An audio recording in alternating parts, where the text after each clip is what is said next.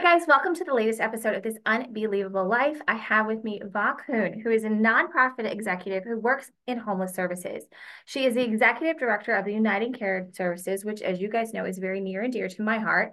And it is a low barrier shelter in downtown Evansville. She holds a Master of Arts from the University of California, Berkeley in sociocultural anthropology, and she lives in Evansville with her husband, Doug Howie, and their fur kids. Va, take it away. All right. Hi, everyone. I'm so glad to be on here with Nikki and to talk about United Caring Services. We are such an important organization for our community. I don't know if you guys drive around town, but just the visibility of unhoused individual, it has increased dramatically in the past 2 or 3 years. Like if we're going to Walmart on Burkhardt, there's some panhandler or there's some individuals underneath the Lloyd, or some bypass. And so we're just noticing and that need, and it is a growing social problem for our town.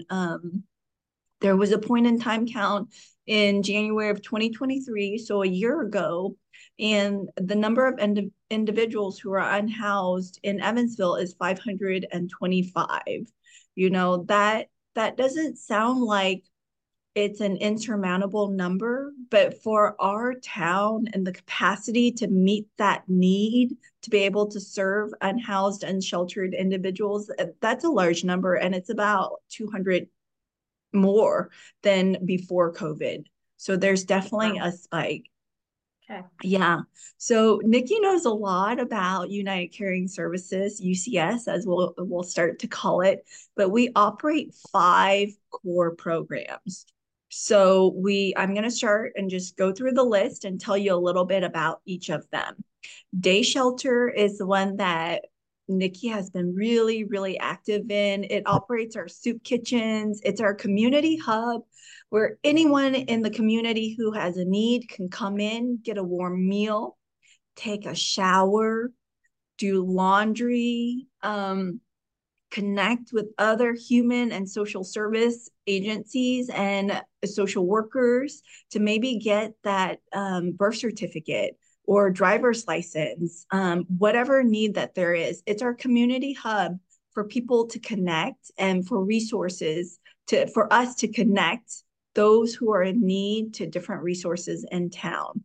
So could you remind me, Nikki, how many years have you been serving as a volunteer in our soup kitchen? It's incredible, on actually. on and off for about 18 years. It's been since the kids were little, and like Mia was an infant. I've got pictures of her as a baby and us, taking her in there when we were in there, and then Cooper in his little car seat that we would take them in. So on and off since they were little. So about 18 years. That's incredible. Yeah, yeah. So 18 years ago, we didn't operate 5 programs. I No. bet we probably just operated a soup kitchen and maybe was starting the night shelter. Yep. So the organization has seen a lot of growth and change through the past 2 decades.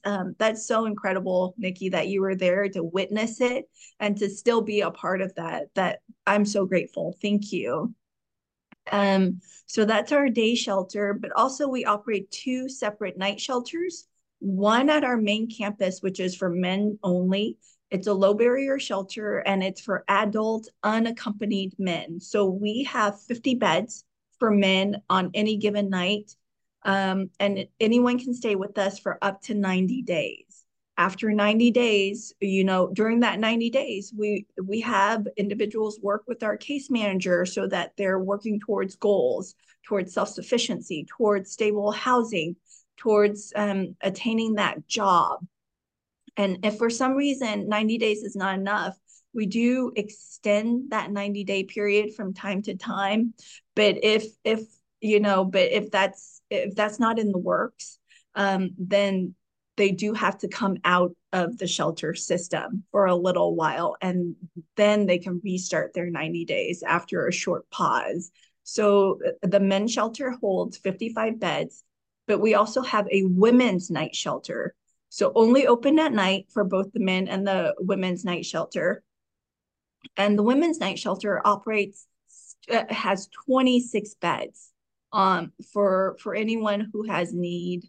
and that's at Ruth's house, which is just 5 minutes drive away from the main campus. It's on Walnut Street. And so anyone who stays with us, we ask that they complete a chore so that there's accountability and ownership and that they follow our rules. We have a compassionate model, which is low barrier, but we also want to keep everybody safe. So that's three of our programs, three of five. And the fourth one is White Flag, which we operate during inclement weather. When it gets cold under 32 degrees for an extended period of time, we'll convert that day shelter space, which is our soup kitchen, to add an additional 45 beds to accommodate anyone. And in that space, we'll host families, even children, and women and men in the day shelter space within the White Flag program. So that's our fourth program. And then the fifth program, we actually just opened in October of 2023, and we're so excited about it. It's called the Diversion Center. It's a stabilization unit. It's for individuals who are dealing with mental illness, who have co-occurring substance use disorder, and perhaps are homeless, can connect with different resources to help them move them away from that crisis in that moment. So those are our core programs, and on any given point and time, we can serve up to 200 individuals. We are so blessed to have great community members who support our mission and who volunteer. So we have up to 500 volunteers a year. It's incredible.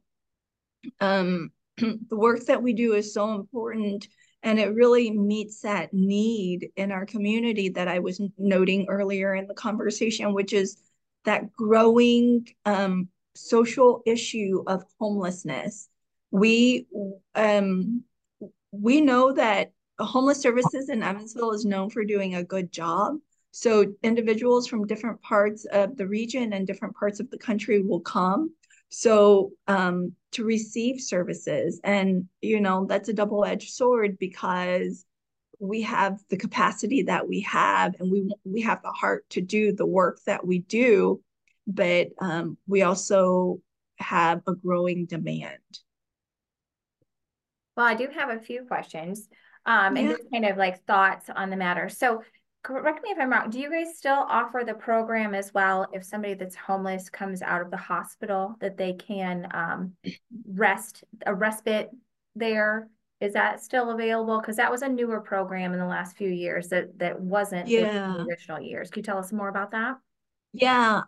So that's called medical respite. And I don't know the year that it started, but it is within the past 5 years. So we've actually just transitioned away from medical respite as a service in this January. So just a few weeks ago, just because we didn't really see the census that we needed Really? to keep the program strong. So what that was when someone who's unhoused has recently experienced a medical condition or had a medical procedure, then they can come to our shelter to recuperate and rest, and just receive that safe, clean space to recover. But unfortunately, we're not offering medical respite at this point in time. Interesting. Okay. Well, so then just kind of the other things. So I remember back years and years ago, whenever I bring new people in, I always try to have them give the tour, but it's been like Yeah. over a decade and a half since I've had the tour. Do you guys still collect clothes? What all do you guys collect and then Oh, distribute oh my gosh. what Yeah. all? Tell us. That's such a great question. So we have clothes that we give when someone comes into the shelter and has need for, socks or underwear or just a warm coat or gloves and hats. So we do have a clothing bank within our shelter, and we're able to offer that.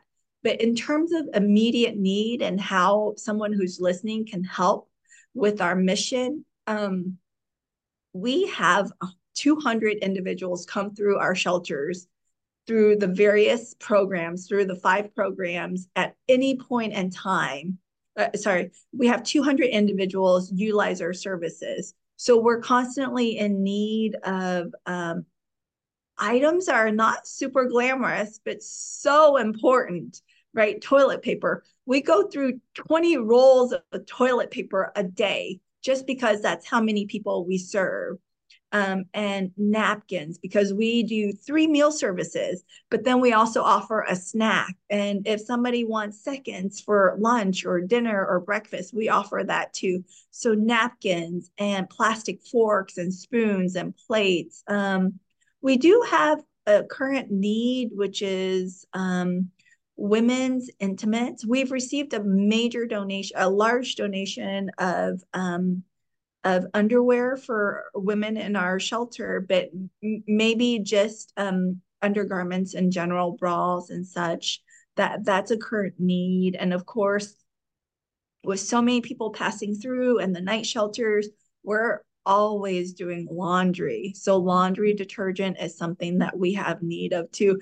I know it's not, they're not glamorous items, we're not asking for I don't know what would be a glamorous item, but things like toilet paper are just so important and help us and help our guests, that's the word that we use for our clients, to retain and have that sense of dignity. Well, and I love that you mentioned that because it's very much a Maslow's hierarchy of needs.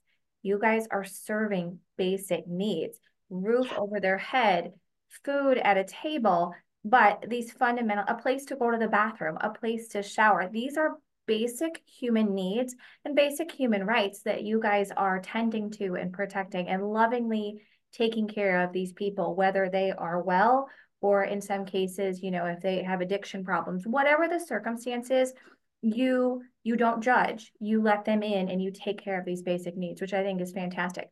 So with that said, this was a few years ago, and I went to Nashville, and I found it very interesting that they had a sign on the bathroom stall, and it said something. It said I saw them there, and I saw them on the businesses, and it talked about don't give money to panhandlers, donate to such and such charity because you don't know what they're going to do with that money. One, and two, the other scope of it is that dollar or two that you give to one individual could be stretched over 5, 10, 15 people as you guys prepare the meals. So in terms of like stretching a dollar, kind of weigh in on that, why instead of giving to panhandlers, on the streets, it might be a better decision to make a monetary or in-kind donation directly to the shelter. Yeah, absolutely. I know that it feels good to be able to hand someone that dollar bill or that $5 bill and, to hear them say thank you and to feel that gratitude in that moment. But I think it's important to keep in mind that homelessness has co-occurring conditions. There's oftentimes mental health challenges, which even exacerbates to mental illness. There is substance use disorder. There is a lot of trauma that comes from different lived experiences. And then there's also maybe the individuals working through generational poverty. So we're providing relief, the roof and the warm bed and the showers, but we're creating and empowering our guests to be able to move away from homelessness. And that's the mission of our organization. And we do it as a team. We do it in concert with partner agencies like Aurora Evansville, Echo Housing, Echo Health, some of our partner agencies, Ozanam, which is a family shelter, House of Bread and Peace. So we're all working together. And these are the services that we provide, not just for that one individual in that moment, but to relieve our community of homelessness. So when someone in the audience listening is able to make that donation to an organization that speaks to your heart, whether in check form or through PayPal on our website, that goes towards our mission, right? I I can't speak for what an unhoused or unsheltered person might do with the $5 bill that you hand them on the corner of Walmart and Burke, just in the parking lot of Walmart. But you know, they're also grappling with a lot of trauma and conditions. So uh, I guess what I'm trying to say is we don't know what that $5 is doing when you hand it to a panhandler. But when you hand that $5 to an agency, a nonprofit who has systems and processes and procedures and case managers and staff, an entire team in place to do the work that we're saying that we're doing, then you're contributing to impact in the homeless service sector. That's what you're doing. And it is That's why. it's a bigger impact is kind of the takeaway that I have from it. Okay, so last two questions. Yes. First one is being, what fundraisers do you guys do during the year? And then the last one is, how do people who want to volunteer get involved? Yeah. So I'm going to just get this really close. This is our coldest night of the year walk. It's happening on February 24th. It's a Saturday. It starts at 4 p.m. And what it is, it's a 1 mile or 3 mile walk along the Evansville riverfront. And we want you to form teams. So you can be a team captain or you can sign up to be on somebody's team, but it's to raise awareness of homelessness. Walking is an important component, it's a critical component of the homeless experience. When you talk to anyone who's lived an unsheltered life, they'll tell you that they walk everywhere. So we are walking in the shoes. We are walking on a cold night to bring awareness of what homelessness means and how that is impacting our community and other members of our other community members. We would love for you to join coldest night of the year. You can come on to our social media page, Facebook, Instagram, LinkedIn, and or go to cnoy.com/Evansville and sign up or make a donation. So that's one of our biggest fundraisers. And it's a lot of fun, right? You're walking together, having this experience with other individuals who care. Yep. And what's the other question, Nikki? So how I sign up, I've got a monthly every third Saturday of the month, and I volunteer and I have a team. If somebody is an individual or a group of friends or a workplace wants to help or cook or whatever, how do people Yeah. volunteer? Yes. So we need volunteers. Whatever your skill sets. One of the main tasks that we have volunteers work on is meal service, preparing the meals, serving the meals. Again, 3 meals a day, 365 days a year. So you can sign up by reaching out, calling our office, or emailing volunteer@unitedcaringservices.org. Volunteer@unitedcaringservices.org to let us know that you're interested. And if it's a weekend or if it's a weeknight that works best for you and your group, we'd love to have you, really. Perfect. And like I said, I do the third Saturday of the month. We do a breakfast shift. We generally have about 70 to 80 firsts and about 20 to 40 seconds. We do, what do we do? We do potato casserole and French toast. It always seems to be a big hit, but I've also brought friends in from work and we just did a one-off. So whether you want to commit to every month, one time a month, or if you just want to do it as a one-off, it is such a rewarding experience. And I really encourage anybody to at least try it once. So any last words, anything else you want to add? Just thank you so much for your support. We really can't do this without you. And thank you, Nikki, for your long time support. 18 years is incredible.